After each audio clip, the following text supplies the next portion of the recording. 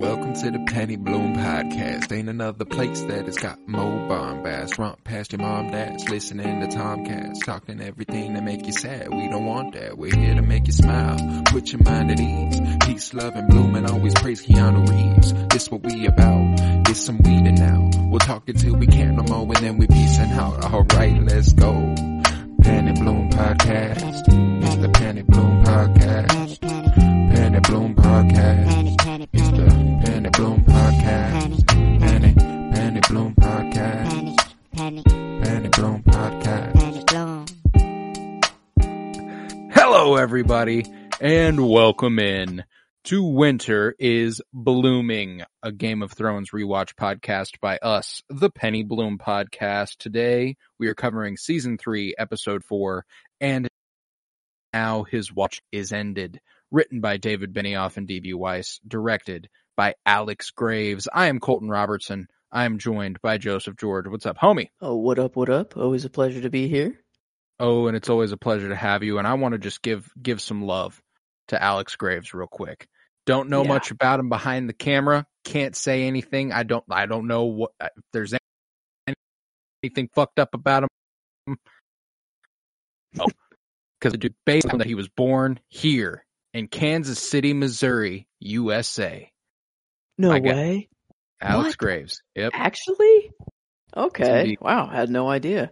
But Kansas City responsible born for, and bred Game of Thrones director there. Boom. I mean, responsible for a banger of an episode as well. Dude. So I'm glad we got this under the Kansas City belt, I guess, if you will, because this one, whoa, was it stacked on every account? And man, were we a little wrong on the pacing of the season? I guess we thought. Yeah, you know, I said last week that I thought that this season was going to unfold rather slowly because I thought, you know, the Misa episode, I must be misremembering that. Maybe the season is that she goes to another place and then she frees the enslaved there. You know, but I thought that's what this season. I thought that this was the event that made that happen. But no. All right. Nope, I guess not. Because everything happened. So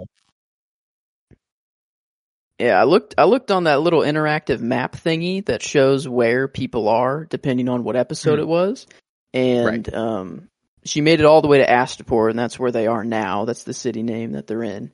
And then I believe Misa, comes Marine at Yun. It's in between Marine at Yunkai. Yeah, Yunkai. That's where. And she's traveling there. She gets there apparently on episode 7 is when she arrives. Yunkai. That makes sense. There. I forgot. I knew Astapor. I knew Marine. I forgot there was a place between. Yeah. Place. The map is really helping get all the everything together. I love that. Love that. Yeah. Because apparently she'll be traveling for a couple episodes, or maybe we'll only check in with her once, and then she makes just like a little jut out from Astapor. Gotcha. I think that's whenever she sees maybe all of the people. Is like the people that are all like crucified and pointing in the like one way? Is that here, or is that like arriving to Marine or Yunkai, or like, or did that? I think it's. Did that already happen? We saw people crucified, but I feel like there's like a whole she path. Didn't do shit about it. Yeah, like, I mean, like that's a way longer path full of people. Like I think there's something going into Yunkai that exists in, but okay, I don't know. We'll see. Yeah. I'm having trouble. I guess we have a lot more with her this season, so a lot more than I thought. This is going to be a peak Daenerys Targaryen season because this was incredible. But we have a few locations today, and we're going to start in the Riverlands with Jaime Lannister, who's had his sword hand cut off a lot. Eesh. And the following Harren Hall on horseback. And Locke is gaining extreme enjoyment from torturing someone who can't fight back. He ties Jaime's severed hand onto a rope and hangs it around his neck, and it forces Jaime to not only, look at his hand the entire time he's riding, but also smell the the festering of a severed hand, which can't be good. Man. Yeah, definitely not good. But Jamie is very clearly physically not doing well, and also very clearly mentally not doing well. Half delirious, wounded, feverish, and he can barely stay up. And he ends up falling at the dismay of Brienne, who's like, love Brienne's compassion, man. That's truly a Knight of the Seven Kingdoms right there, man. She's the shit. It's going to be all over the place this episode with me saying this, but very close to being my favorite character, very close to being my favorite performance. That's the thing, is that every scene I'm like, oh, this has to be it. Like, oh, we're checking in here, this is happening. Like, oh, this is so cute, this is my favorite. And then the next thing happens. There's an undoubtable scene. And up until that scene, I was like, dude, any of these could be my scene. And then I saw that and I was like, well, that's my scene. Never mind. I mean, come on. But yeah, character and performance, it was all over the place. I was yo, line? Everyone. There's something in every scene that I could absolutely understand you going with that character or that performance or that line. You know, like it's fantastic front to back this episode. But yeah, Brienne here, looking out for Jamie, you know, telling everybody like he's about to fall off his fucking horse. Somebody do something. Not only is this a problem just because you might get hurt falling off a horse, but he's going to fall into a pit of mud, and with an open wound as his hand, that can't be good. And one of Locke's men moves to give him water as he's basically dying of thirst, and then he pours it all out. But rough. Not before. Yeah. He chug some water. So he thinks. And Locke informs him that he's never seen a man drink horse piss so fast.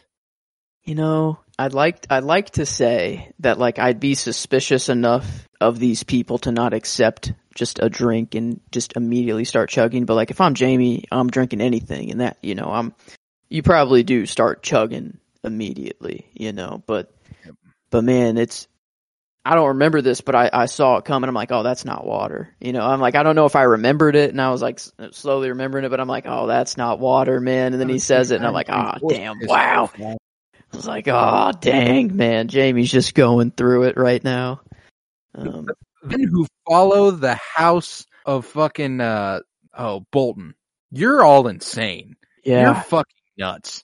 That's just the psychotic house. Like that's just where there are two storylines going on, where there are men being tortured by people of House Bolton is insane. Mm-hmm. You know, that's all they're known for. That's it. Their banner, their sigil is a symbol of torture. So like, god damn, can't be good. Like, yeah, they can't be palling around out there. Man, by any means, not yet. Poor Jamie. Poor Jamie, man. He's going through it. He's been a piece of shit, but seeing him like this, again, I almost went with Nikolaj Coster-Waldau for performance because, my God, he's fucking good at this. Like, he looks like he's about to fucking die. And it's not because of makeup or anything. It's because of his goddamn demeanor. He is clearly exhausted, near death. Like, if I'm on set, I'm like, somebody get this guy some fucking water. You know what I'm saying? Like, he's that good. But nevertheless, Jamie soon realizes that he, when he manages to steal a sword from someone, that he cannot fight with his left. He's not good with the left. He's not the same. You know, a little dehydrated too. So even if he was at 100%, fighting a hand down as well, this wasn't going to go well for Jamie here. Yeah, and that doesn't go well. He succumbs to exhaustion, and Locke doesn't even bother to punish him this time, just warning him that if he tries that again, he's going to cut off his other hand. And later that night, Jamie and Brienne are restrained near a campfire, and Jamie refuses to eat. Says, I want to fucking die. I'm done. I'm dead. Live for revenge. And Jamie's like, but my hand. It was my sword hand. I was that hand. And no. She says no. I know this may be my line. I have two contenders. This one I did like a whole lot coming from Brienne. And I guess it's kind of broken up and they kind of respond a little bit. But I think she says this is unbroken here when she goes, you have a taste, one taste of the real world where people have important things taken from them and you whine and cry and quit.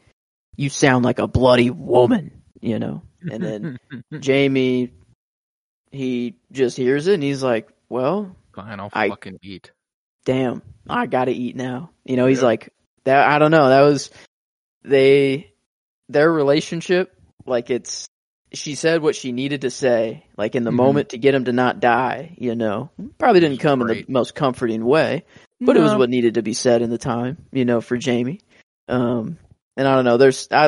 I love their relationship so far this season. Like this rewatch, it's incredible. Been so awesome watch because, I mean, the transition. I guess. Well, it's coming up. I guess. No, like I was about to point that out too. That was strong. The transition from when Brienne says, "Why did you save me?" or "Why did you do that?" and it cuts straight to Cersei, and it's like I love that sort of part. It's hinting at something a little grander there. But Brienne, you know, says she overheard earlier about how he managed to get them to stop. That, you know, the Isle of the Sapphire Isle is not because it has a bunch of sapphire. It's because the water's so fucking blue. And she thanks him and is like, "But why'd you do it? You know, like what's going on?" And Jamie has no answer. And that's the end of that scene. And it was really that scene that almost made me go with Nikolaj Coster-Waldau or it was close. Yeah, they were so fucking good. And that's the thing, is that I think this episode may be like just a overall great episode of Thrones. Like I don't know what more you really want out of like a middle episode. Like this is episode 4 of 10 of the season, you know, and you're getting like huge things that are happening and like setups for things that are coming that you're like, oh my God, I can't wait for that. And it's fulfilling so many storylines at the same, like every foreshadowing. Like, yeah, the setups it's doing, the storylines that it's fulfilling, and it's like, it's doing everything at once. It's doing so much at once. And like, I don't know. This episode was just like an all around Thrones episode. Like they were firing on all cylinders. Everyone was performing their ass off. It was visually just beautiful, and just you were checking in every corner through every storyline, and you got to check in on like I like just very major things that were happening. And I don't know, like especially in, I guess King's Landing is more of just plotting and setting things up, you know, and I guess not many big things happen. It's more of just plotting, but like that's where most of the foreshadowing that I caught in this episode happened. And you know we've been talking about how this show, these episodes that we've been on a string, it's been like, well, this is what Thrones is. This is, you know, everyone just talking, figuring shit out. We check in every once in a while. We see what's going on. Sorry, I've just started burning incense. And this did that better than any episode so far in the show, I think. This was for it does have a giant moment at the end, which helps anchor it for sure. But goddamn, even before that, I was like, this is one of the best episodes of this show. Yeah. And getting to approach it week by week like we've been doing, it gives me a whole new insight into just how good any single episode might be. And, dude, this one was fucking strong. It's crazy watching any other television show right now. Like, it kind of sucks to watch, like, any other TV show because, like, I mean, like, I'm watching The Mandalorian and I'm just like, wow. Like, I just know how good TV can be. And like, I'm not expecting every episode of The Mandalorian to be a $10 million Game of Thrones episode. I'm not saying that, but like, it's just, not right.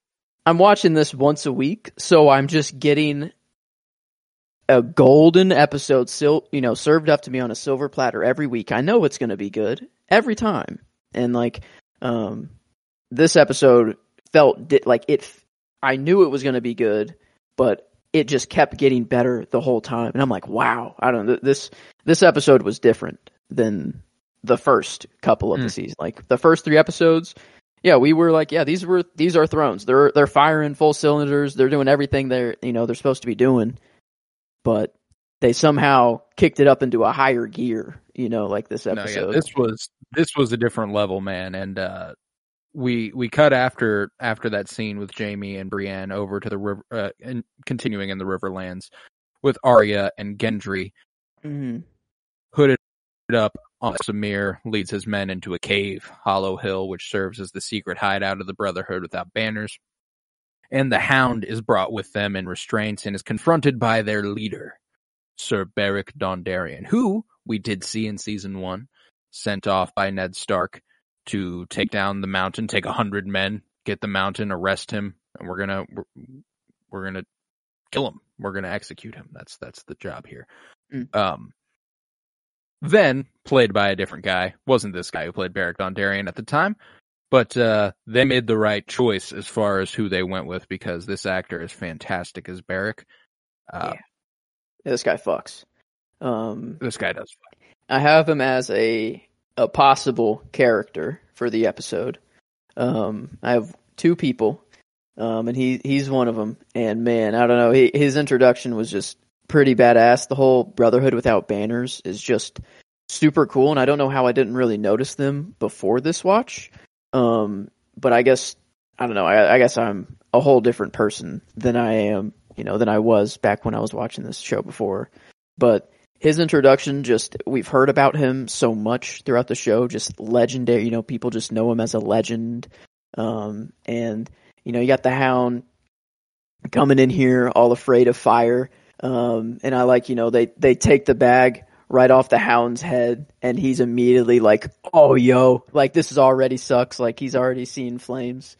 And, like, I guess, cause Beric, doesn't he like walk in a little later? Like after the Hound's brought in, like it's not even right away. Isn't he like just kind of hiding? Like it's kind of a reveal, which is funny because it's like his second appearance in the show. It's like everyone like parts ways and Beric like enters the scene, and it feels like a moment where you're supposed to be like, yeah, whoa, Beric Dondarrion. But at the time, you have like no idea who he is. Yeah. If you're watching this, no for the first clue. time. It's Oh, I guess.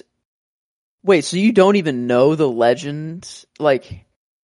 Was it literally just at the very beginning, like just with the Ned Stark thing, and that's like all we got of him, and like no one even spoke about, because I felt like, did someone like maybe speak about him and say like that he came back to life, he took, I don't know. I felt that like hasn't happened yet.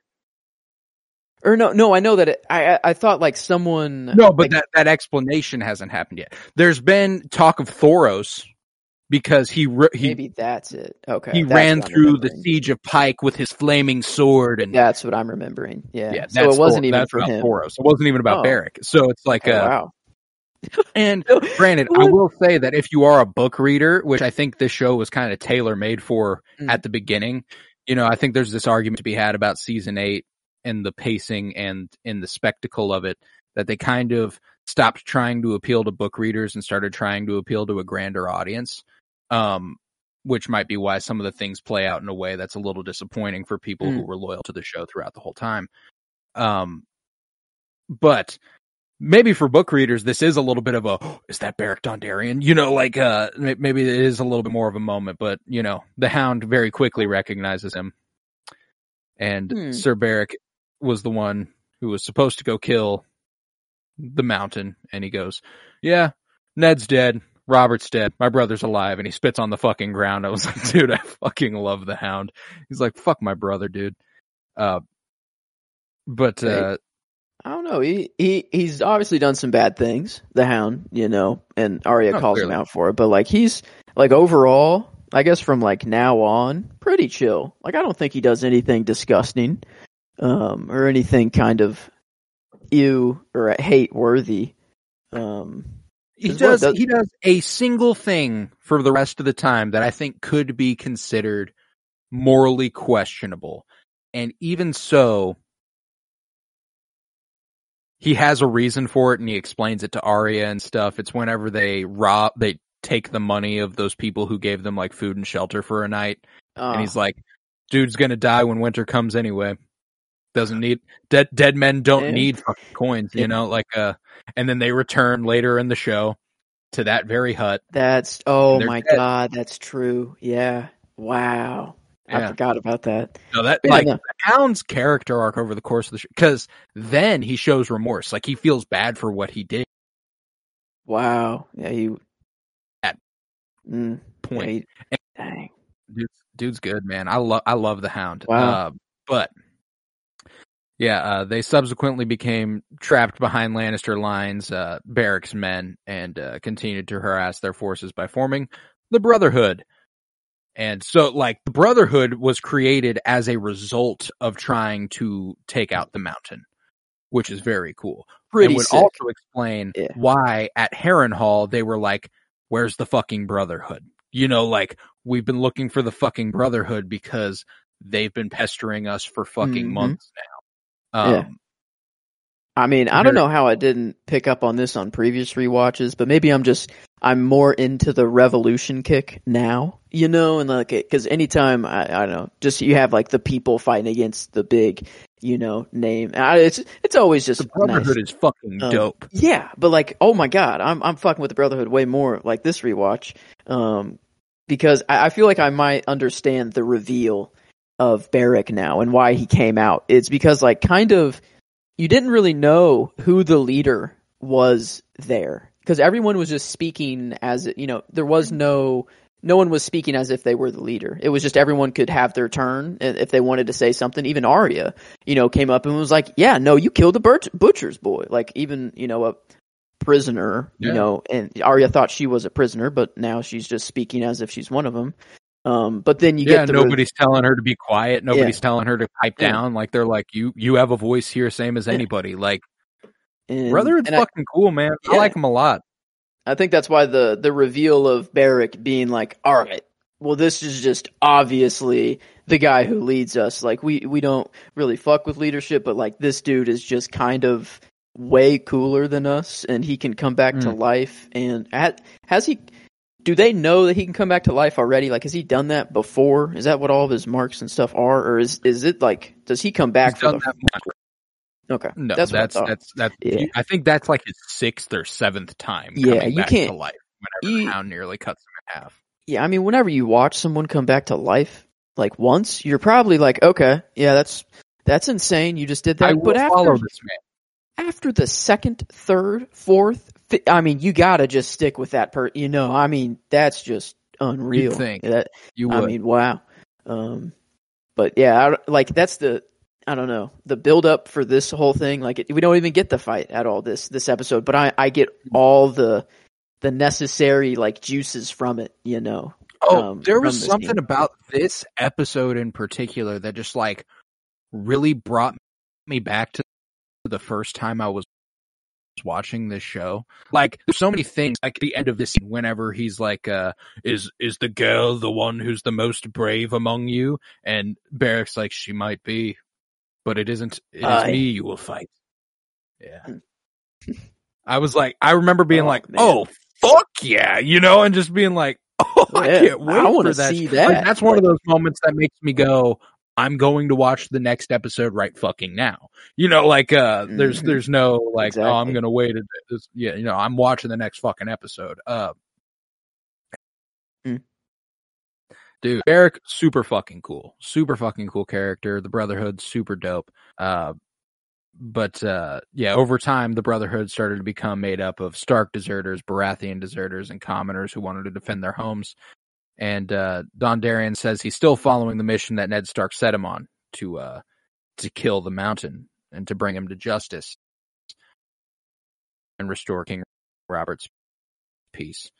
And also the Hound fucking hypocrites, all being murderers. Like, you're going to call me a murderer? At least acknowledge what the fuck you are. They mentioned the battle at Mummer's Ford, where a girl as young as 7 was sexually assaulted and babies were cut in half in front of their parents. He's like, I wasn't fucking there. That wasn't me, bruh. And Thoros brings up another sack of King's Landing. They saw butchered corpses of royal children, Rhaenys and Aegon Targaryen. And Sandor's like, again, not me. I didn't do that shit. If y'all want to keep coming at me with accusations, make them fucking accurate. And then Arya pipes up. Yo. You accused Micah. You killed Micah, the butcher's boy, slinging his corpse over your horse like a deer. Aye, he was a bleeder. I was like, yeah, that's a little fucked up. That's a little fucked up, Hound. I can't cap with you there. You don't deny being accused of murder. You know, Barrett gets all, you know, like, you stand accused of murder and don't deny such accusation. I don't know. He's so theatrical. Like, and the way he's like, I love well, Barrett. You stand accused of murder, but nobody here can confirm or deny the charges. Oh, that's what it was. Therein, in the eyes of the God himself, the Lord of Light, I sentence you to trial by combat. Boom. Nice. I mean, it is me you will fight. I mean, we got, you know, Arya's kill list. The Hound is on there, right? Mm-hmm. Kind of in a way, she was the one who forced him into this trial by combat. So possible death. I'll put it on the kill list. You know, this is almost an almost strike of the kill list because she does, you know, the Hound lives for a while. Oh no, I like, cause we put Hot Pie's Red Wolf, you know, in there for last episode. I figure maybe he kills. Yeah. Attempted kills, if you will. No Hodors though. No. For the other counter. That's okay though. We got like one tiny scene with Bran and that was it. And I'm like, why are we very quick there. I guess just to remind you. Yeah, he's there, you know. Just remember and see you later. That was kind of what with him this episode, but remember. But man, I think, I don't know, maybe it's coming up here. Or maybe it was already said, but it was when Barrick was describing what the Brotherhood was. Oh yeah, that already. Yeah, go ahead. And this was my other possible line for the episode. He says something about how you're fighting ghosts. He's like, you're fighting. He says, that's what we are, ghosts, waiting for you in the dark. You can't see us, but we see you. No matter whose cloak you wear, Lannister, Stark, Baratheon, you prey on the weak, the Brotherhood without banners will hunt you down. And I was like, you got me. Yeah, I'm joining. Like, where do I sign up? Like, where do I join? You know, what cave is this? Where's this? Where are you guys at? Where can I find this little cave of yours? I would like to be there. And I think, see, I'm trying to spread the love as much as I can for my favorites this episode. Like, because like, oh my God, like it was just so good. And I really, like, I want to give the line to Brienne just for that scene between her and Jaime, but like the line that Barrick dropped here. I mean, that was more of a line, you know, here. It was more of a bar, if you will. I guess Brienne, that line saved Jaime's life, you know, like pretty much got him to eat, got him to say, you know what, maybe I don't die. Maybe I do keep going. I want to drop a little just absolute nuts tidbit about the audiobooks for Game of Thrones because that's how I've been catching up. I like listening to audiobooks, love audiobooks, and every bit as much as I love reading. Strongly recommend it. But the narrator for the Game of Thrones books is like aggressively mediocre, very, very just okay. And part of the reason is that like I don't mind if you don't do voices, but he also like attempts voices, but also doesn't change his voice much. So but the thing that pisses me off the most about this guy is how he pronounces some of the names. Okay. He records audiobook amidst the show. The show had been running, I feel like. I might be wrong there, but I think that's the case. It's right there. The names are there. They've been said out loud. Mm-hmm. The way he says Brienne bothers the living shit out of me. Brienne. I guess it's spelled Brienne or something like that. So you gotta be a little fucking dumb to think that says Brienne. But Brienne? That's not a name. Brienne is a name. Brienne? I mean, it's how it's spelled, sure, but like, even then, I'd argue it's not exactly how it's spelt. If it was Brienne, sure, I'll give it to you. Brienne, that's Brienne. You know? Yeah, no, that's fair. No, that's just fair. And I feel like if you're recording an audiobook too, where you will be saying this name multiple times. Why would you go with Brian? That's not an easy name to say. Yeah. No, I don't. Wow, that's no way it's it in there. No way it's supposed to be Brian, right? It's not. It's not because it's Brienne in this show. I've found that with multiple audiobooks that I've listened to where like because there's this thing with the High Republic audiobooks where the narrator, and like there is no confirmation or denial of this, like there's no way to really know how you're supposed to pronounce this guy's name because there's not a show. It's just the only place you would hear this guy's name said out loud is if an author said it or if it was in a show, but there's not. The main villain of the original High Republic run is for a few books referred to as Marchion Ro. Marchion. Spelled Marchion. And I got really used to that. I was very okay with that. Marchion Ro. Sure. And then in the third book, same narrator, same everything. He changes it to Marchion.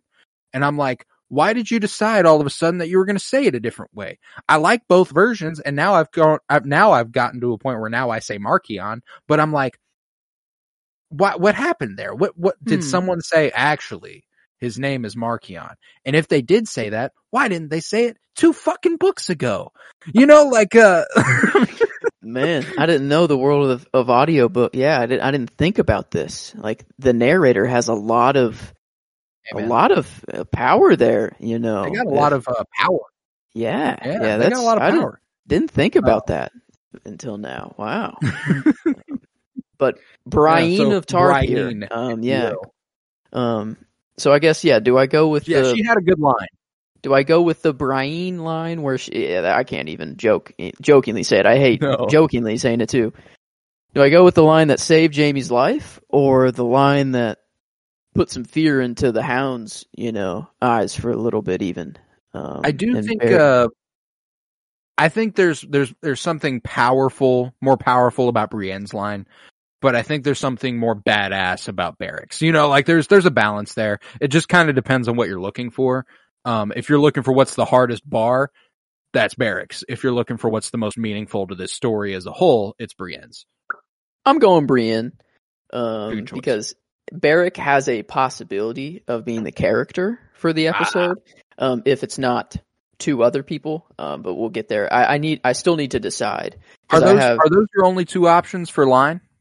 Yes. That's wild. I have 3 options for line, and neither of those are options. Yeah, I had multiple options, but I narrowed it down just between those 2 because those were like my favorite scenes and lines at the same time that couldn't quite get the scene nod. I see. But no, there were so many lines in this episode.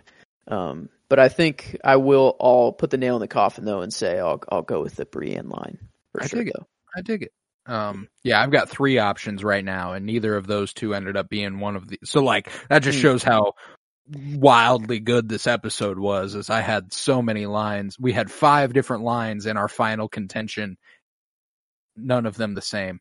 It's pretty solid. But after that, we head to King's Landing, wherein Tyrion Lannister is meeting with Varys, and he's in the middle of prying open a large wooden crate.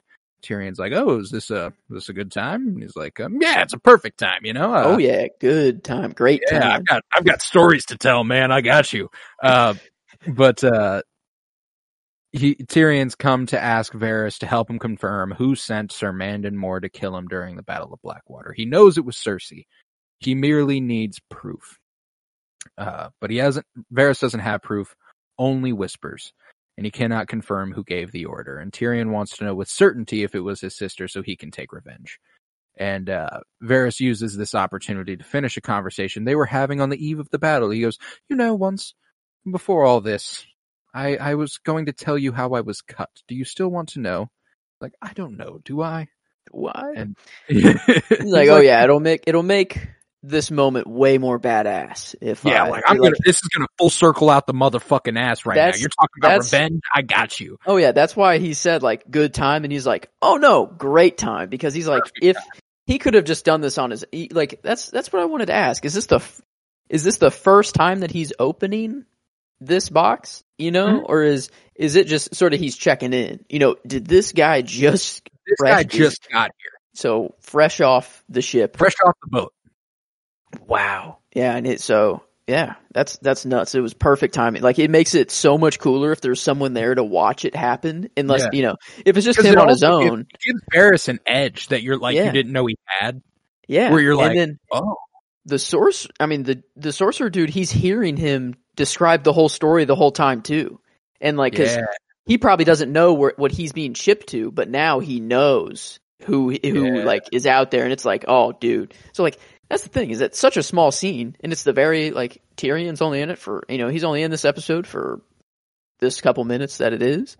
But like, every actor is playing their character so well by now that you just, even if they show up for a split second, all the background of their character and like, I don't know, it's just the show by now, like, it's figured by now. out. Yeah, it's just so good. But yeah, Varys is in high contention for my favorite character of the episode. Like, he's up there. He's my other one. Yeah. Like, this man was incredible in this episode, and his performance, Conleth Hill, I can confidently confirm is my favorite performance of the episode. Conleth Hill got Actually? Yes. Let's go. Okay, awesome. Because he was my sleeper performance if I didn't go with the two choices I had. I have to think he had more screen time than anybody else in this episode. He was in so many scenes here. Yeah, with Tyrion, with Roz, with Olenna. Oh, yeah. Like, he had a few. Okay, yeah, that's right. Yeah, I don't know. He did. I'm so glad he's getting a perforance nod, because he did so good. Okay, because not only this is the scene where he gets the most intense. Like, where it's like, he's digging deep. He's really getting into the emotion of it. But whenever he's acting opposite Diana Rigg, and he's in that scene with Roz, those are the examples of him just being enveloped in who that character is and being so fucking good at it. Like, yeah, there's I can't wait to talk about question of his character. Like, there's no question. Like, you're in the world. Like, completely. It's nuts. Like, whenever you're like, something happens in the real world and you look off screen for a second at, like, I don't know, you heard a noise and you're like, oh fuck, yeah, I'm in Kansas City, Missouri. I am just sitting here in my fucking whoa, bed. Yeah, like, I'm not in Westeros. I'm not in fucking King's Landing right now, and I don't know, this person isn't real. It's just a fictitious character. Like, but okay, that's all. I'm glad. Is that his first? Is that the first performance nod for him? I think it might be his first he's ever gotten, as far as the show is concerned, on our rewatch so far. I think he's been high contention, very heavily considered. I think he's gotten character nods, but I don't think Conleth Hill has actually gotten a performance. Yep. I gave him character in episode 5 of season 1. Nice. And that's it. It looks like, total. I mean, that's the thing. There's just too many other characters in the show. That's it. So, okay. Glad he's getting his flowers, though, this episode. Getting his flowers, man. He's been incredible throughout this entire show. It's a shame that it took halfway through season 3 for him to get a nod like this. But, again, that's just how good the fucking show is. But Varys here says that he used to be a slave in a traveling theater troupe that passed through all the free cities. But once, when he was in Myr, he was sold to a sorcerer. And the sorcerer gave him a potion that paralyzed him, leaving him unable to move, but fully aware and able to experience pain. He then cut off his genitals, root and stem, dick and balls, and the sorcerer needed his genitals as a sacrifice for a spell. And he burned them in a brazier of fire. And what Varys has had recurrent nightmares about this day since is not the sorcerer, not the knife, not the cutting, or the pain. But when the sorcerer prayed to the flames in his ceremony, a voice clearly answered back. And whether it was a god or a demon or simply parlor tricks, Varys remembers that. And he's a dreamer. He uses the word dream. I don't know. Like, him being a secret Targaryen or something and shaving his head and everything, like it just made my mind go wild this episode. The flame turned blue, Song of Ice and Fire, and then, sort of King's Blood for the ritual. And I'm like, okay, I'm going to, or whatever. But like, I don't know, it adds such a cool, like, no matter if he's Targaryen, I don't think that really matters. But the cool part of this story is like when he is like, I built everything myself, like it was all me. I was the one who like said that I'm gonna live to have revenge on the sorcerer. And, when he's like, he threw me out there to die, but I lived to spite him. Yeah. To get my revenge. And again, a common theme in this episode, living to get revenge, with Brienne and Jaime there and this, and I mean, Arya trying to gain it on the Hound, Okay. like there's all sorts of stuff that kind of goes up. Daenerys kind of flaming that dude at the end. Lots of revenge there. Yeah. Lots of revenge. Varys did whatever it took to claw his way into a position of influence in the world. First, to survive, he would beg, steal, or sell the sexual use of the parts of his body he still had. Increasingly, he discovered that stealing men's secrets was far more profitable than anything physical which could be stolen, and in time, he worked his way from the slums of Myr to the small council in King's Landing. Super epic story, and in retrospect, I think I might have to give Varys both character and performance. I wanted to spread the love, but goddamn was he good in this one. I had Beric, and Beric, like, his introduction is cool. Like, I guess it's not his true introduction, but I feel like this is his, like, on-screen, introduction. It was badass, and I even almost gave him the line, and, I was saving him to maybe put him as the character, but, like, I mean, Varys this was a just... scene, man. Because he gave his backstory, and then you get to see him put his like mastery and stuff into work, like as well. You get it like the whole backstory with the sorcerer, and then like the stuff with the Martells and stuff, like or Lady Martell, like he's scheming. Like it doesn't seem like he's scheming. He seems that he's doing it to like I guess I don't know. I'm jumping the gun here, but like I think now that you gave it to him, I might want to save it, but like it might just be even better just to. He just deserves it. Yeah, like he just deserves it. If there's any character, my second in command here was Daenerys. But she undoubtedly has the scene, so it's kind of like she's getting her love there. Like there's that scene. That's the only scene she's in. That would be the reason she got the character, and I think giving her the scene's enough. So I'm gonna go Varys. I think he dominated, and I think he was too good. This whole thing about like and now you understand why I was so very down to help you oppose Stannis and the Red Priestess that he rides with. And he's like, yeah, check this shit out, man. Look at this. What's in this box? And Tyrion's like, oh shit, the sorcerer. And he's like, yep, check that shit out, huh? Do we know what he does with him? Do we check back in to like, or is it like? I don't think we ever get any sort of revisiting here. I like to imagine that he cuts off his dick and balls. Oh, he 100% cuts off his dick and balls. That's like the first thing he does. I'm imagining. I hope so. But the part that like that interests me is like. He doesn't tell Tyrion what was said, the words that he heard, or whatever, because that's the part that's stuck in his head, the words that he heard. And I'm assuming it's not that it's just the fact that it was a voice speaking that was so shocking. I bet the words that were spoken were also something pretty heavy, like, I don't know, it was some ritual. I'm assuming it's some prophecy or something. And I'm assuming that he heard the Lord of Light.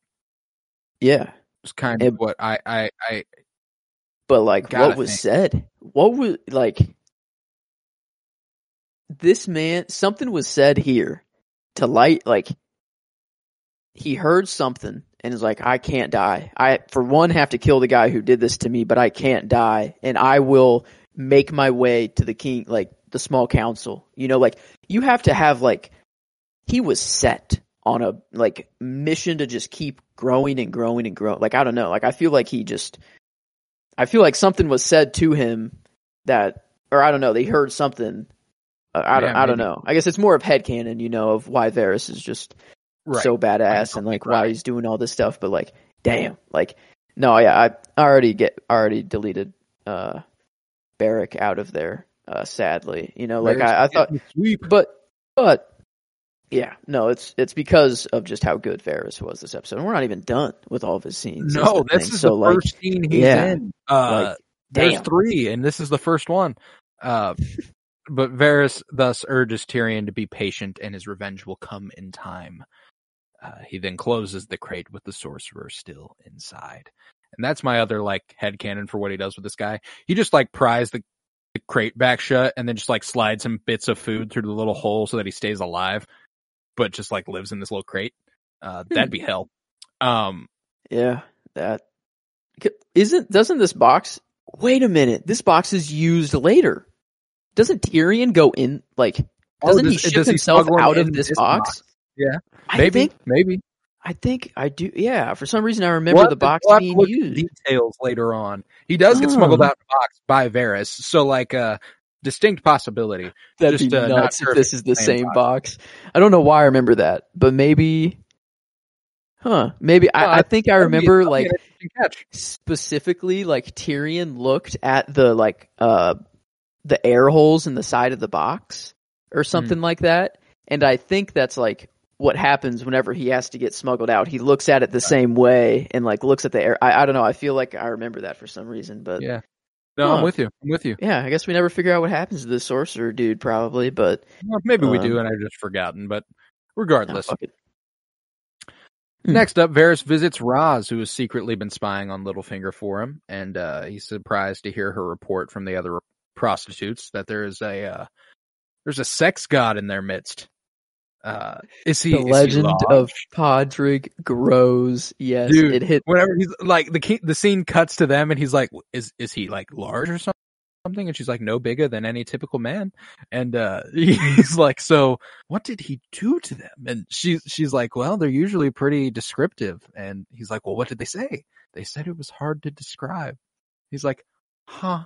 Like I just like this interaction was like peak. I was like this one was really, it was just another step in the right direction of me going, you know what, Conleth Hill as Varys is the fucking shit. Like he is so good at this because it's this part of the conversation is just like gossip, you know, like he's just like, oh, what did they say? You know, like it was just like a little, got like, oh wow, wait, really? Oh wait, interesting. Like, yeah, he was, I don't know, it was just like a little small talk, but the legend of the God Rod Pod himself, it's gonna spread across just I everywhere. Almost picked one of the lines Varys said here for my line where he's like, well, prodigies do spring up in the oddest places or something like that. Like he's a prodigy. Yes, a sex prodigy. We said something last week about how it was like some sort of prophecy, and I thought it was so funny that this like kept in keeping with that. Yeah,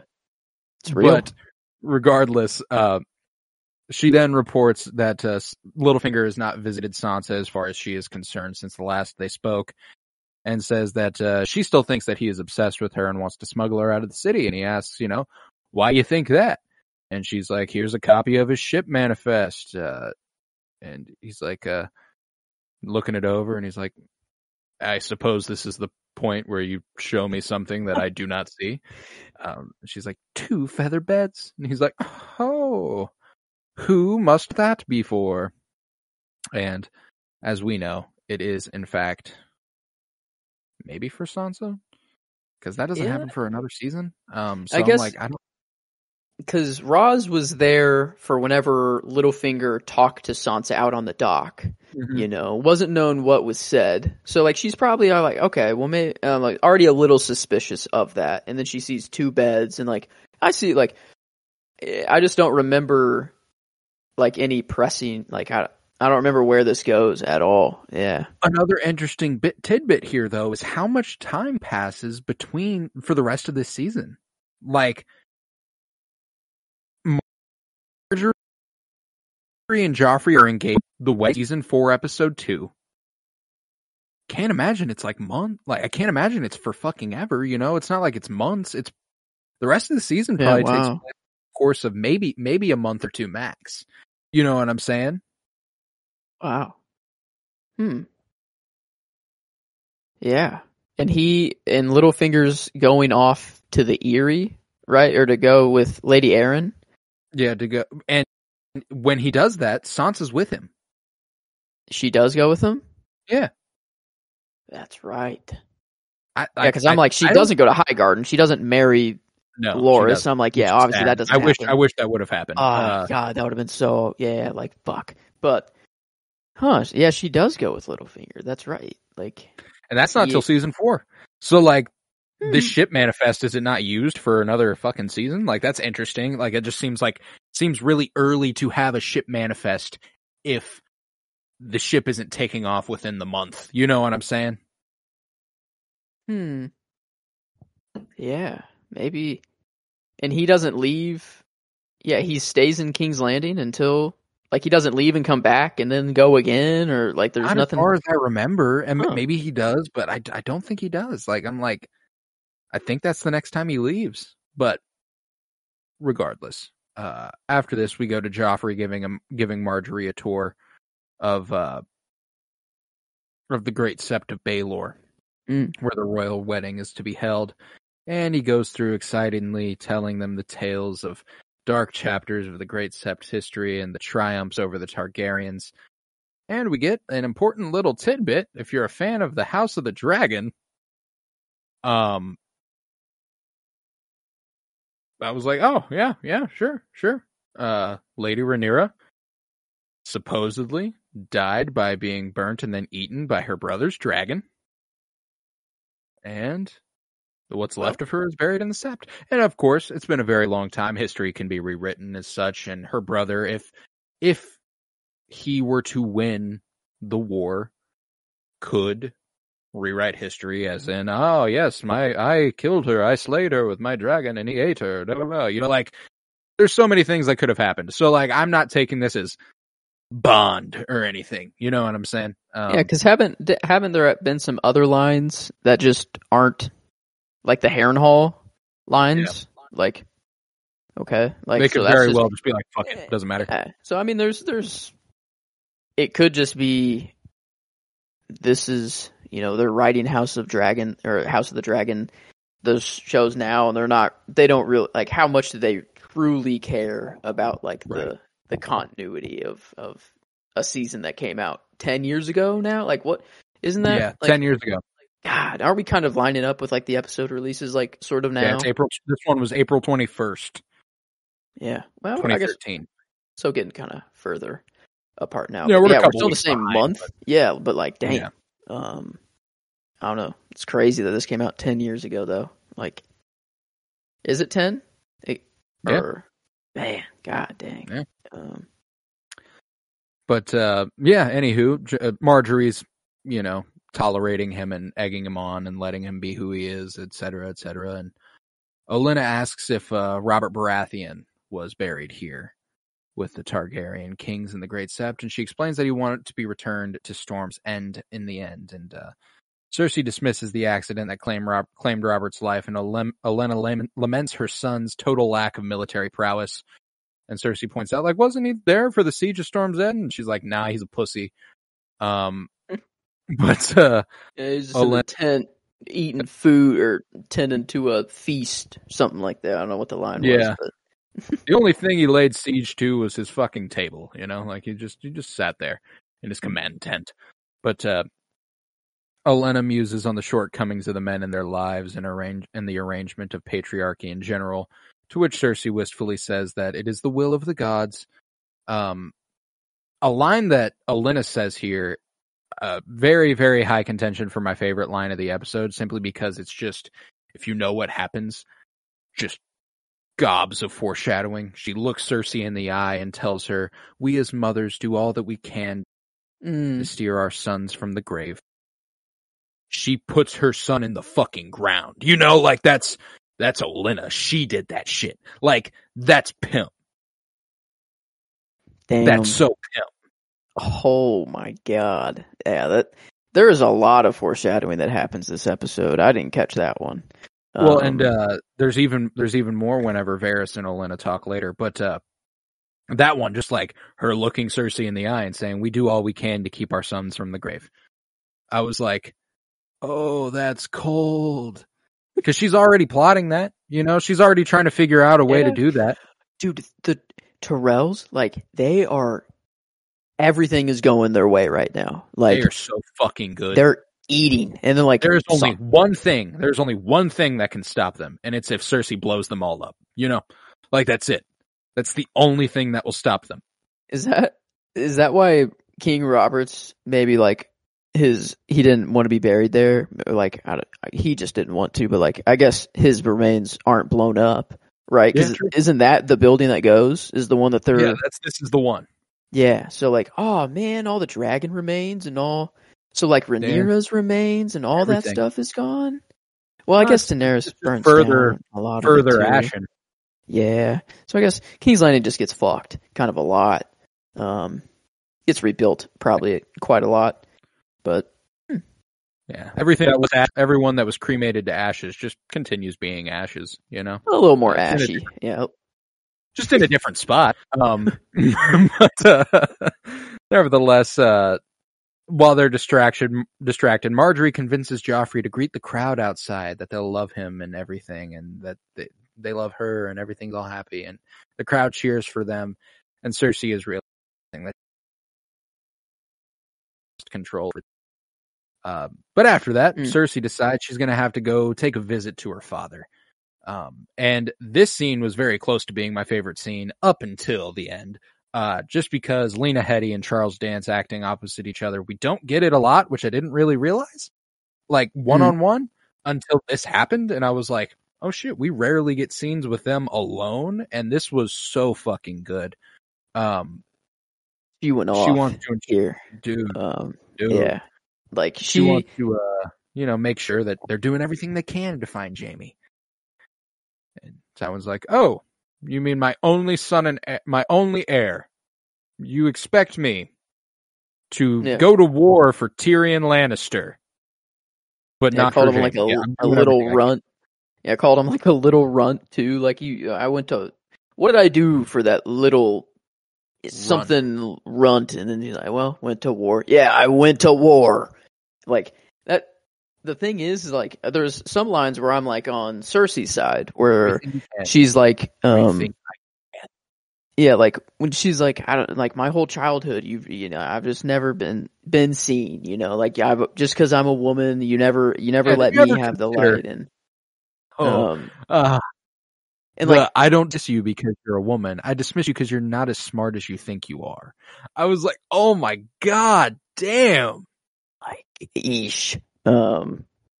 It just he just seems to know exactly what to say. That is the worst possible thing you could say for like Cersei in that time. And again, just doing other things. Like this man's always multitasking. Nothing's ever important enough to keep him occupied.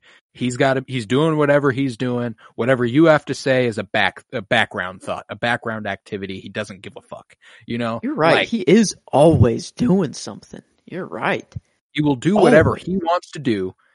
And if you have something to say, sure, you can come say it. But he'll dismiss his fuck.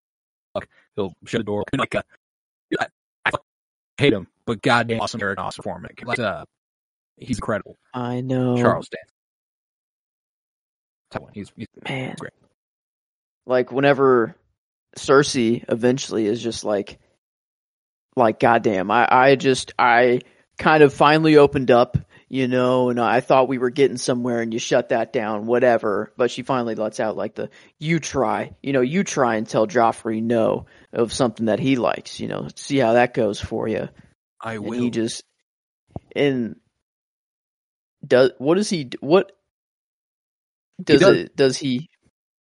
what happens? He tells Joffrey, you are not the king, essentially. Like he eventually suns him. Yeah, he eventually suns him and goes, I am ruling. You are just a guy who's on the throne. Okay. I did not remember this. Not in so many words. I'm summing that up very, very Mhm. succinctly. But that's essentially what he eventually does to Joffrey. He's like, yes, you have a lot of power, but you are nothing to me. Okay. That's awesome. I mean, he does what Tyrion did, except Joffrey actually fears Tywin. He didn't fear Tyrion. You know, like I would fear Tywin though. I'd be scared of that man. Scary man. That is a scary man. He is a freaky motherfucker. But nevertheless, she says she fears that she's lost control of him to Marjorie, and he says, I wish you could have controlled him, and so on and so forth. He confirms that he will be the one to control Joffrey eventually. But meanwhile, Olenna is seated in the garden with two of Marjorie's cousins, where she just absolutely shits on one of their artwork just because she hates the house words and the house sigil, because she's a badass and she doesn't like that there's a golden rose and growing strong, etc., etc. I eat my food with a golden rose. I shit in a bucket with a golden rose. I sleep on golden rose sheets. Yeah, like she's. I don't know. It's partly, I think she's also. It's not just her being an old lady and being mean. I think it's also to show them that like the house words and all the stuff, like it doesn't matter. Like she's just. It's just like the way she lives and the way that she talks about everything. Like she's fucking awesome. Like I was damn close to there were only three people, I will say, that were considered for me for both character and performance. Diana Rigg as Olenna Tyrell, very, very closely considered for both. Varys was too good, and Emilia Clarke and Daenerys was the other one. But she was just fantastic in this scene. Winter is coming. Memorable. We do not sow strong words, dire wolves and krakens, fierce beasts. And then Varys arrives and she's like, ooh, look, a spider in the garden. Yeah. Look, little love birds, a spider in the garden. I love how poetic Game of Thrones can get out of nowhere. Like the Hound gets poetic out of nowhere too. Like, oh, hush, little bird, I'll put you back in your cage, or whatever he says, to Sansa. And then I don't know, out of nowhere, like that's the show. It's the humor is so different. The visuals are it has just everything, and I don't know how to explain it and put it into words. It's just like Podrick and what he does in the bedroom. That's how good this show is. I just can't quite describe it. And that's what we do. That's what we do. We get on a podcast and we try to describe into words what we're watching. That's what we do all day for quite a while, and I can't do it. I just can't quite put it into words. But Varys here tries to greet Olenna, and he's his usual self. He's being like vaguely flirtatious to kind of entice people to be kind to him and like get a repertoire going and repartee, not repertoire. Yeah, your energy, or you've made King's Landing brighter ever since you've got. Oh, have I? No, you trying to seduce me, Varys? Yeah, I fear it would be for naught. What happens when the non-existent butts with the decrepit? And he looks down at his crotch. He's like, "What the fuck, lady?" Absolutely fucking loved it. So good. Question for the philosophers to ponder or whatever, like, oh man, she's so good. Like, and this is like one of the only times ever there's one other person who can match Varys's wit, and I mean Tyrion can match his wit, but as far as his fast talking, his trying to manipulate, trying to get to the heart of the issue, Littlefinger is typically the only person who Varys has like a match with. That's why he gives them a run for their fucking money. I see.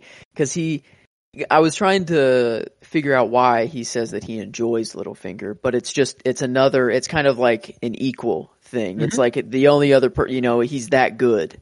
It's a challenge. It's like, kind of like just respect for how, even though he hates the things that he's doing, you got to respect I don't like the way him. He's going about it, I guess. Yeah. Anytime we are together talking to each other, it's the only time I feel challenged. Like it's the only time I feel like I'm trying hard. Yeah. Now Varys found another. I don't know, someone who could replace Littlefinger now. I don't know, because it is. They would. Okay, it sounds really weird at first, but I just do think it's just hilarious that they hit on each other, and the idea that they're just kind of like an unspoken couple, almost. Like they both like sex is just kind of out of their lives forever. She's old. Varys just can't really do it anymore. So I don't know. It's weird to say that they're cute together, but like I don't know how else to describe it. Like it's just kind of like they have these.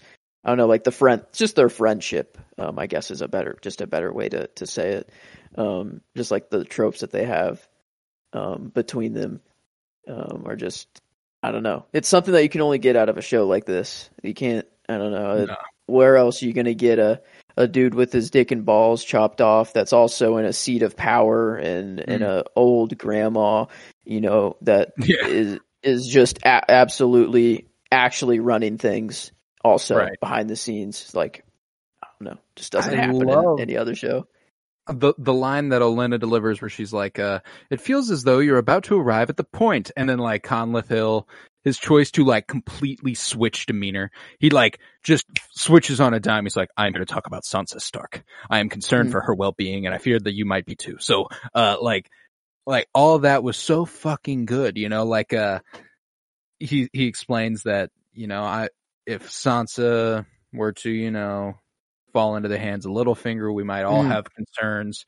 What this also means about Olenna, the implication of her actions later on, is that she is obviously willing to sacrifice Sansa to Littlefinger as long as it means that she can kill Joffrey, which is something she does later on. She kills Joffrey and Sansa runs off with Littlefinger. She's like, yeah, I mean, like, win some, you lose some. Does Sansa head out with Littlefinger right after Joffrey died? Right like, after. is it like that? She leaves from the wedding and runs to his boat. Yeah. Okay.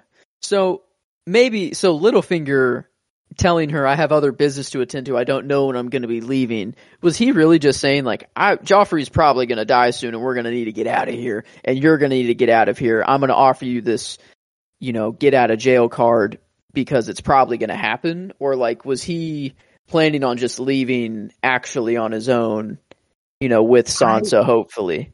I think the latter is the more likely option, because I think this series of events right here, this conversation Varys has with Olenna, is what even gives her the idea to collude with Littlefinger to make that happen.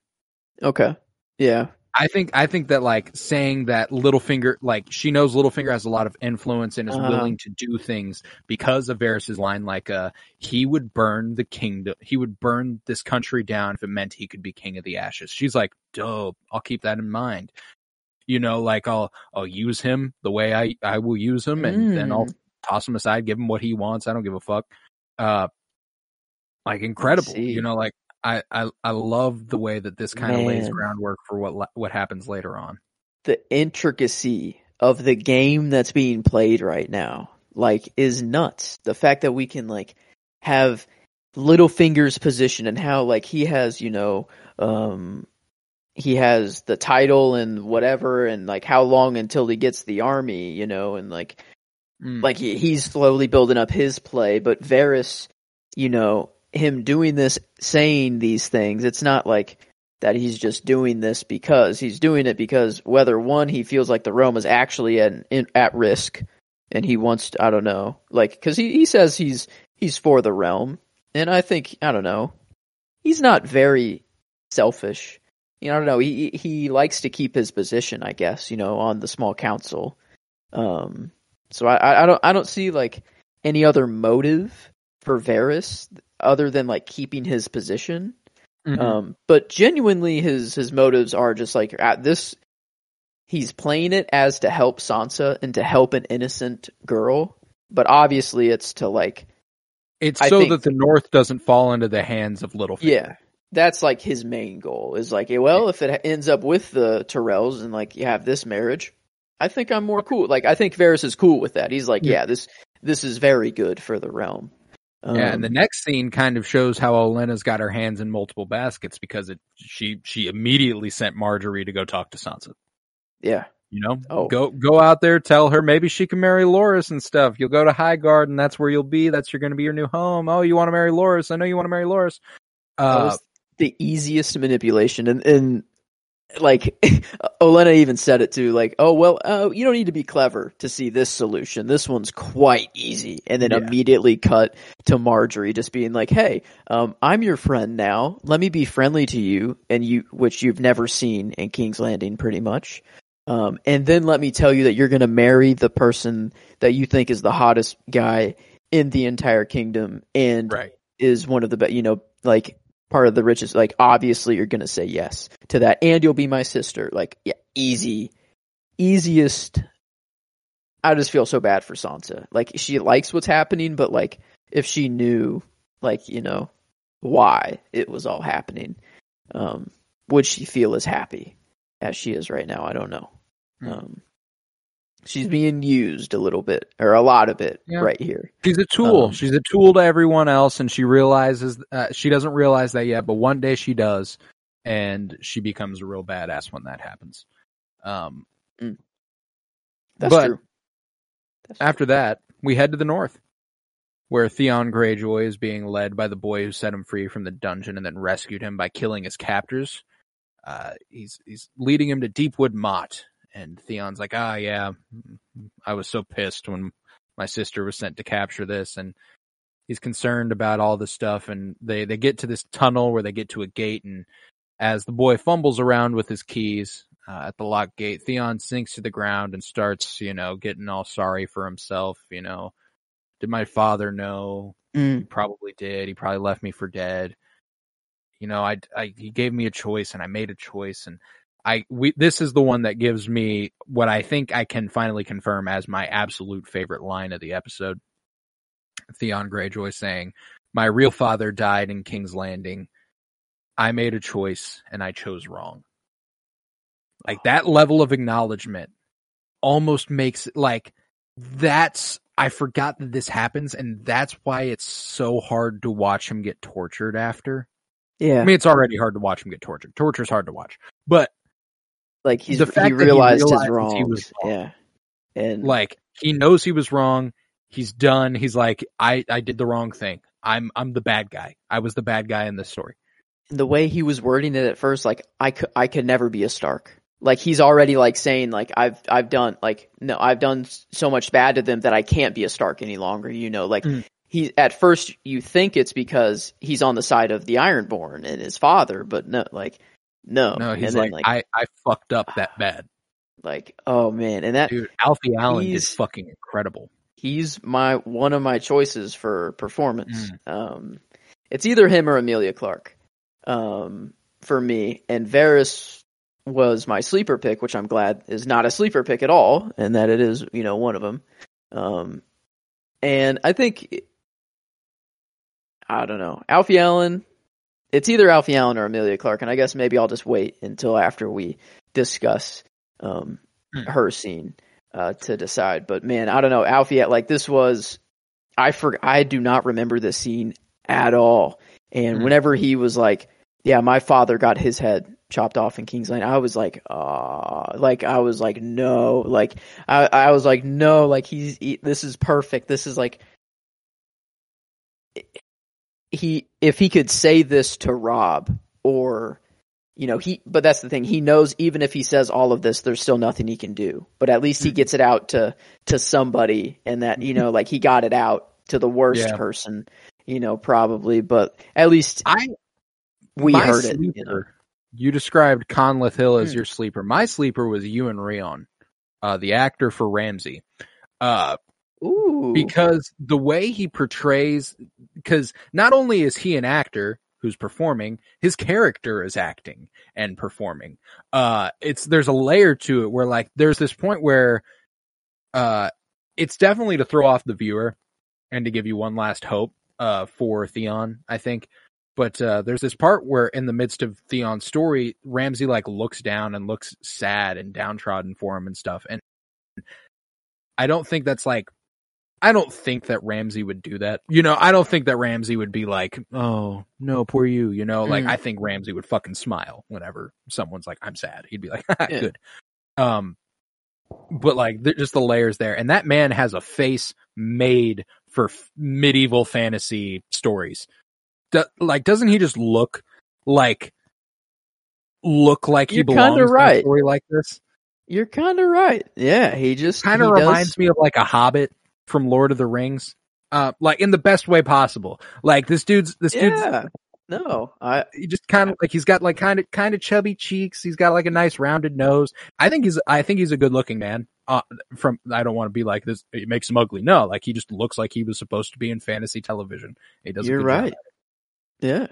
I mean, even like the smile, like whenever he lights the flame and like this, he starts to like see Theon go through it. And, like, he looks insane. He's very good at, and he will eventually get some performance nods because he's so damn good in this role.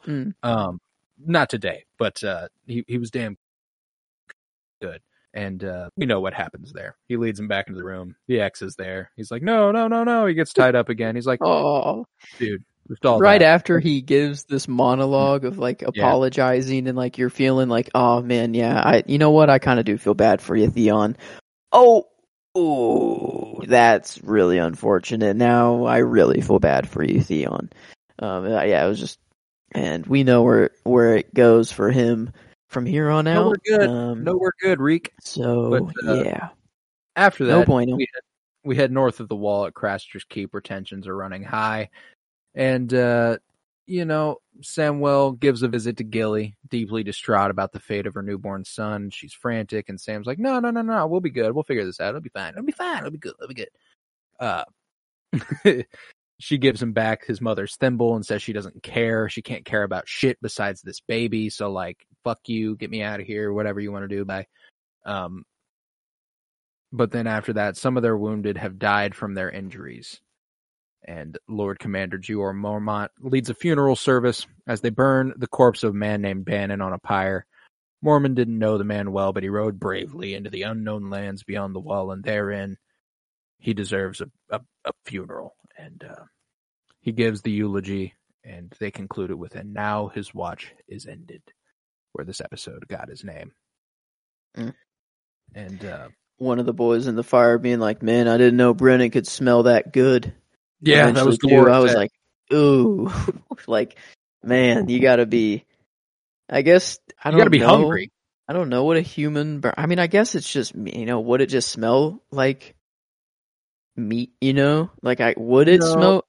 Like, I don't think so. I think that there's a level here where they are starving. They want food so fucking bad that he's like, I never knew Bannon could smell so good. Like, he's like, I'm so fucking hungry. I never thought a human being would smell good, but he does. Yeah, that's rough. That, and, oh, man. Because I know, like, human hair burning is, like, one of the worst. It just smells so bad. But, like, I know it sounds weird, but, like, if you, the meat part, it would probably smell good because if you burn like a pig, it's probably just going to smell like a little burnt bait, a little burnt, but it's probably just going to smell good. For at least a little bit. Yeah, I don't know. Oh, I guess no, it would smell good at first, but then it would start just smelling bad and burnt. So yeah, they're just hungry to the point where they're just hungry on the verge of death. But they get into the main hall at Craster's Keep, and, Craster continues to give them shit, and they're finally fed up. A man named Carl steps up, and he's like, you know what? Fuck you, dude. The bread has sawdust in it, and, I'm done. I'm really done.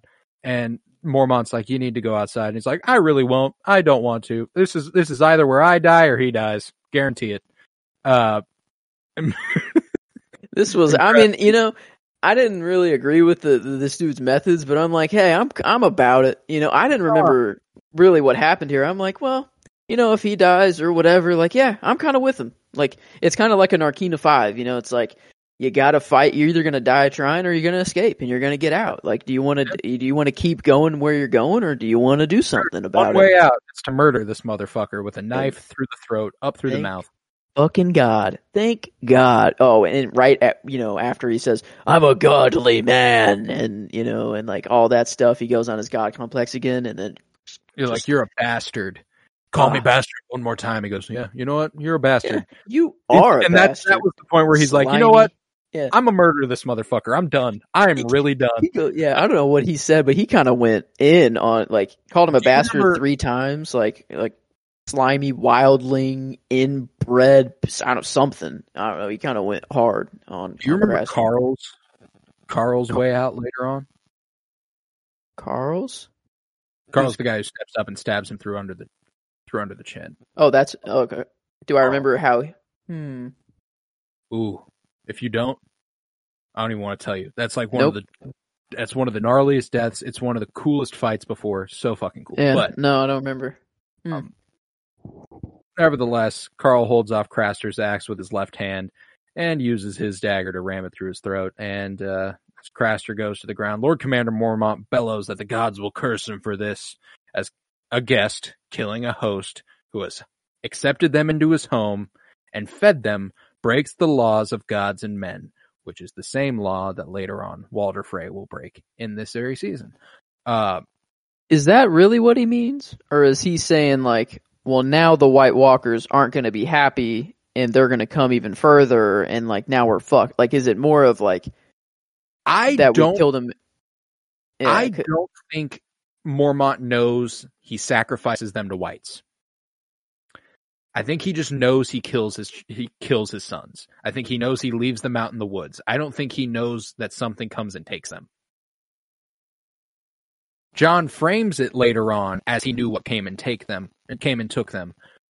But whenever John confronted Gior about it, he was like, I know what he does with them. Like, I think all he knows is that they get left out in the woods. I don't think he knows necessarily that a fucking 8-foot tall blue ice being comes and picks him up. Yeah. Yeah, I don't know. Because I guess he does see, like, at Castle Black, the revived Walker, and, I guess he's shocked. He would be shocked that one would be at the wall, even if he did know, I guess. But, like, you're probably right. He probably it makes more sense that he just knows Craster's that much of a dick, that he's like, if it's a son, he just leaves him out in the woods to die. Like, that does, yeah, because he's just that brutal of a man. Like, that's just what he does. Another man who has 99 sons. That's so weird. Is Gilly, is that the 100th? Is that the 100th or is that 99? I think it's 100 because I think he doesn't know he had another son. Whoa, sorry, an ice cream truck just drove down our street. Oh, and so I haven't heard that song in so long. Wow, that was just really weird. I just couldn't even believe it was real for a second. Anyway, no, I get you, but yeah, after this, all hell breaks loose. Everyone starts fighting. Rast stabs Gior Mormont in the back. Mormont slams him up against a wall, nearly choking him to death. But before he can finish the job, he collapses dead, as the knife wound is mortal. Sam runs out, grabs Gilly and the baby. They run off into the night, and Rast is like, "Run, piggy! I'll soon be cutting your throat too." God, man, like Rast fucking sucks. Yeah, like, I mean, they were hungry and pissed, and, like, I understand killing Craster, but, like, now you're going over after one of your own, too, after you killed, like, now you have all the food and stuff that you want, like, you're fucking still hating on, yeah, you're still going on that, like, alright, man, like, a little bit of trivia here at the end of, I'm gonna start doing this thing. I want to do something, maybe every episode, maybe every other episode, who knows? Just whenever I feel like it. Random question of the episode. Sometimes it'll be trivia, sometimes it'll be yes or no, would you rather, etc., etc. This one is a trivia, and it is as it pertains to Game of Thrones. There is several actors in Game of Thrones who have crossed over with DC. Jason Momoa as Khal Drogo played Aquaman. The guy who plays Roose Bolton is in Zack Snyder's Justice League. There's all sorts of DC crossover.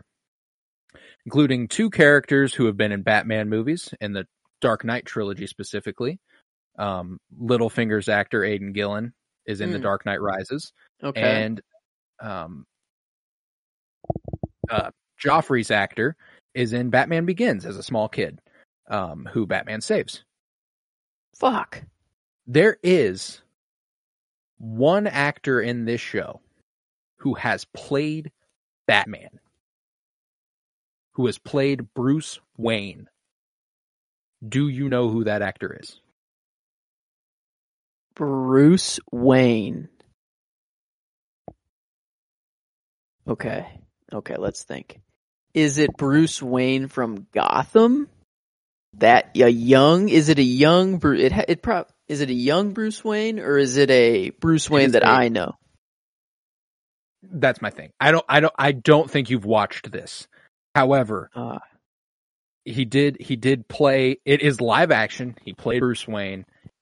He is past his prime and a mentor to Nightwing and all those characters. I can tell you what show he appeared in because it won't help you at all with the actor it was. It's Titans, the show Titans. Okay, on yeah. HBO. Dang, no, I haven't watched it. Good show. Strongly recommend. It is Ian Glenn, the actor for Jorah Mormont, played Bruce Wayne, Batman in live action. I could see him being an old Bruce. Yeah. Now that I'm thinking about it. It's a shit adaptation. Very, very bad Bruce Wayne. But Bruce Wayne nonetheless. Wow. Got a Batman up in here? I had no idea. We do have a Batman. Yeah. So that's the first of many questions to come in the pods that I would not have known. I would have, I guess, watching the show could have helped, but yeah. 0 for 1 trivia. Yeah. The trivia ones, I'm gonna do ones that I'm like, kind of informative. Ones that are like I would try to get you, not really like, oh, this will be an easy softball question. Like if I'm willing to ask. I like that. Yeah, no. I'd rather go 0 for however many you have. I'd rather it be I learn something every time, So if I'm right, then cool. But if I'm wrong, I learn something new. So yeah. And if you ever want to come prepared with some questions, you just pipe in. I'm there. But I've had that one on the mind for like weeks and like kept forgetting to ask it. But this week I was like, I'm gonna do it. I'm gonna ask the question. And the reason I ask is because now we are in Astapor, where Daenerys has arrived before Krasnus and the other slave masters of the city with her Dothraki to gift the dragon in exchange for the Unsullied, all 8,000 of them. Krasnus tells Daenerys via Missandei in Low Valyrian that many of the Unsullied have not yet seen battle, but she would do well to blood them early, having them attack some minor cities and towns here and there, so on and so forth. And Daenerys, it's like, yeah, cool, sure, fine, fuck it. She knows what she's about to. She has her mind set the whole time. Like, yep. She's like, known all right. for a while now what she was going to do here. She lets her dragon out of its cage and leads it on a chain over to Krasnus. And Drogon does not take, kind to this. Not a fan of what's happening by any means. And Krasnus, in exchange, gives her the leash to the Unsullied in the shape of a harpy, might I add. Interesting, signifying the ownership of the Unsullied. And Daenerys asks, is it done? And Krasnus goes, yep, tell the bitch it's done. And to the surprise of Missandei, Daenerys calls the Unsullied to attention in Valyrian and proceeds to test them with basic Valyrian marching commands. So it's like, okay, yeah, she might just know the Valyrian commands. That might just be all it is. But then she turns back to Krasnus and starts sunning her. And the way Missandei looks over at Daenerys and smiles, with Jorah lights up a little bit. It was just it's exactly how we all felt watching this scene. It's just yes. There's one thing that I didn't realize until this watch. We get the subtitles and we get to know what Daenerys is saying. And obviously the people who speak Valyrian know, but Jorah has no clue, right? He doesn't speak. And he maybe understands a few words. He understands the intention. He's like, okay, I'm grabbing my sword now. Oh, I get what's happening. But he has no idea what's being said at all. And that's what makes his reactions like even better. Like whenever he looks to like Sir Barristan, you know, and they're just like smiling, like, holy shit, we're watching, like she's owning shit. And then they look at each other like, oh, wait a minute, we might be going right here, you know, we got to get ready now. And then after it, like, I don't know, it's just a thing that didn't hit me that like, yeah, there's most of the people there don't know what she's saying at all. The ones that are important to Daenerys. Yeah. So, but I don't know. I guess we thought that this was good enough to be a season finale. Yeah, it is. You know, at the end, yeah. We thought it was the season finale, but that's just the tear that Daenerys goes on. Yeah, man. Whenever she turns around, like, I am Daenerys Stormborn of the House Targaryen. Valyrian is my mother tongue. Now burn, bitch. Dracarys, one of the hardest choices in the entire show here. Just absolutely. Her theme, the music too, that swell, you know, like, and the little noise that plays right before the you know, dragon breath, like that little wah wah wah wah wah, like the distortion noise, or I don't know what that is. I love that noise. And then the grand theme that plays like whenever everyone's just dying. And yeah, the head connection that they have, you know, she just said Dracarys one time. So is that Drogon just going off and being like, all right, let me just burn down shit? Or is there that mind connection that they have that Daenerys is like, all right. There, because she wouldn't just be like, you know what, kill whoever the fuck is here, you know?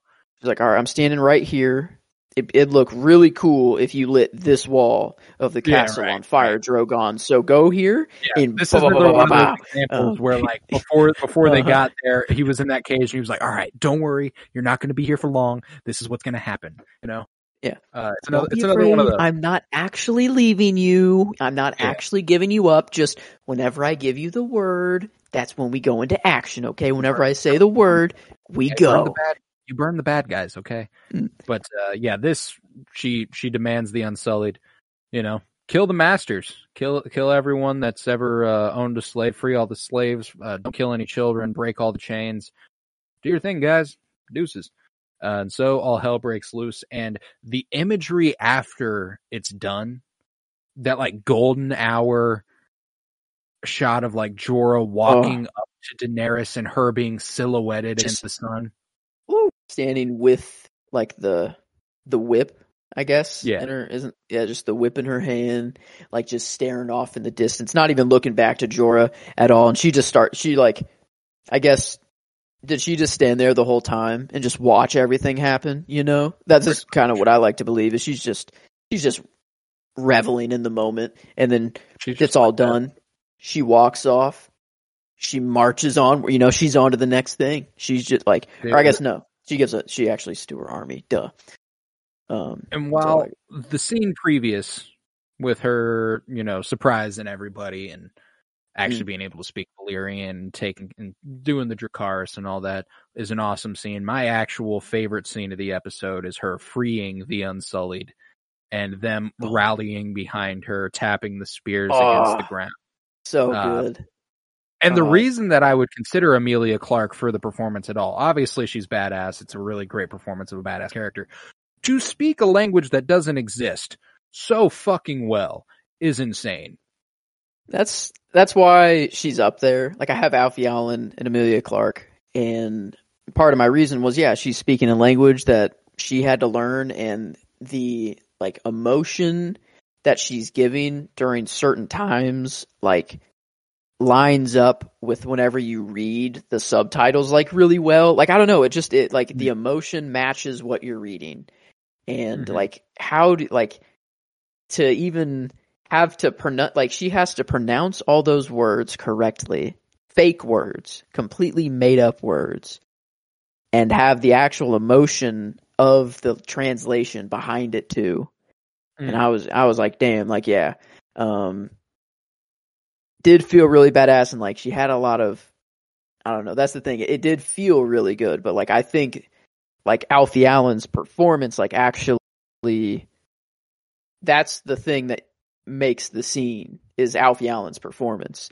You don't really need Emilia Clarke to go as hard, because just what's happening on screen is amazing by itself. it also is just a very, very nice cherry on top that Emilia Clarke is absolutely killing it at the same time. I dig that. So I mean, I think I will go Alfie Allen. I'll let him shine this episode because I might be his last one as Theon, I guess. Does he be like is? It can't be long now before he loses his dick, huh? When, like, is it right away that Ramsay is like, you're no longer Theon? Like, No, you he are gets Reek. tortured to the point where he accepts being Reek, I think. Okay. So it's not right away. Oh, yeah, no, that's right. It'll be Because next episode. it's like, who are you? Yeah, you're right. No, because I think, like, he's asked, who are you? And it's like, Theon. It's like, nope, wrong, beat you up. And it's like, until it takes a while to get him to submit to Reek. I think that's right. Yeah. But I don't know.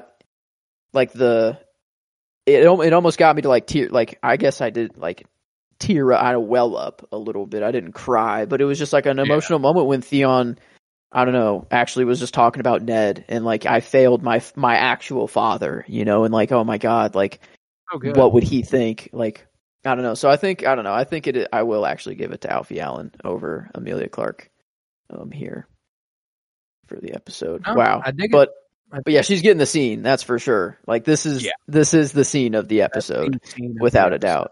And there's no doubt. And when it comes to the rating, I think it's enough to propel this episode to a 10, as far as enjoyment is concerned. I'm struggling to find like this might be the perfect episode, and I don't like. The only hesitation I have is in the critical, but like, what did they miss here? Is that like I don't like. I would just personally argue that there are 100% 10 out of 10 out of 10 episodes in this show. While I do think this episode was brilliantly written, incredibly well acted, visually stunning, I do think there is room to grow visually. You know, whenever it came to season 8, you know, it's hard. I know the budget at that point is way fucking different. When it came to the complaints about season 8, wasn't a soul in the room complaining about the production value, the visuals, or anything. That shit looked beautiful. And that is the standard for a 10. Like, in order for something to be a 10 out of 10 critically, it has to look that good. Now you can argue that later on those episodes won't get 10 out of 10s for other reasons, and that's fair. But whenever an episode has everything else going for it, and it doesn't quite look the same as what the show eventually looks like, yeah, I hesitate. I can actually get behind that because I would actually argue that last episode was more visually beautiful than this episode. Because I even remember like I was going to try to do screenshots, I think, for last episode and realized, no, that's impossible for a show like this. But I think this episode, it wouldn't have actually been. I think I so happened to just start. You know, like there was stuff that stood out, like that golden hour shot of Daenerys there. I thought that was stunning, and some of the stuff with the Brotherhood earlier on, very good. But beyond that, you know, there wasn't a lot that to me was brilliant. You know, like it was good looking. I guess a lot was just very close in, just character. It was just you were focused on the people this episode, not really what was going on. I guess, I could I don't know. Only one shot that I remember was like Varys and Olenna, like, and you could see down into like the and that, but like bring that one up too. But really, that was like pretty much it. Like visually, like where I was like, okay, wow, this is just they're showing off, you know, like sort of thing. But what would that make you land at critically? I guess 9.5, 9.75. 9.5 is the floor. It's either a 9.5 or 9.75. I think. How much does visuals really hurt it? I don't think. Like, well, that's the thing. If it looked bad, it'd be a different story. It still looks good and does have visually great shots. It's just not peak throughout the entire episode. And therein, I think a 9.75 might be warranted. I guess a 9.75 would give it a 9.92. If we just give it a 10 genre. I mean, I kind of slid in that 10 genre, unspoken, but if it is a 9.5, it'd be a 9.83. But I mean, I remember watching this episode and I'm like, damn, there's not much more I could ask for. And I think visuals was the only thing. I think like that, you're right. And like if it was just shot like a season 8 episode, this would be perfect. Yeah, this would be perfect. But yeah, okay. I think I agree there. So a 9.75 would put at a 9.92. Gotta tie it for the best or second best, right? Because we have given a 10 out of 10 out of 10, right? Baylor was that? Oh no, Baylor was a 10.9.5 critically. Baylor was. Then this one has to be a 10.9.5. Yeah, I don't know if Baylor was shot. I don't know. Baylor was a better looking episode than this was. I guess it wasn't as stacked. Well, no, it was as stacked the whole time because we did say that. We're like, oh, well, we only thought that Ned was dying, but we realized that we got everything else as well. So 9.5, I think. 9.5. In fact, that makes me want to make this a 9.5 and bump the other one up to a 9.75. You know what I'm saying? Baylor up? Yeah. Yeah. Because I'm like, I don't think this is the same level as Baylor. I think it's one of the best episodes of the show, which is why it gets a 98%. But Baylor is potentially the best episode of this show. So, yeah, I think I'm actually comfortable bumping Baylor, doing that switch if you want to. Because we together invoke Sumai and change. Is this the first Sumai? I guess that's only whenever one was in disagreement with the other, but this is maybe a mutual Sumai. Yeah, mutual. Yeah, this is a good Sumai. So Baylor gets the jump from a 98 to a 99, and we'll have and now his watch is ended at a 98. It's a strong one, and a surprisingly strong one. I didn't expect that out of an episode 4 in the middle of a season. You know, it's a crazy episode. But with that, I think we will conclude this episode of Winter is Blooming. If you would, head to patreon.com/PennyBloomPod, where you'll find over 50 hours of exclusive content, including all sorts of movie reviews, book reviews, comic book pull lists. I'm currently about to finish the High Republic's latest novel, Cataclysm, for Star Wars, and I will have that book review up within the week. I'm watching a bunch of movies for the first time, and therein my first viewings project will continue very soon. I rank 15 movies that have no binding beyond the fact that I've watched them for the first time. That is all that is. So that's a fun project over there. For $3 a month, you can support this podcast financially, which is huge because it costs me money and I don't make any off of it unless it's over there at patreon.com/PennyBloomPod. If you would, head to Twitter, follow at PennyBloomPod, follow on Instagram at PennyBloomPodcast. Remember to leave a 5-star rate and review wherever you might be listening, and to tune back in on Wednesday for Rebellion's Bloom.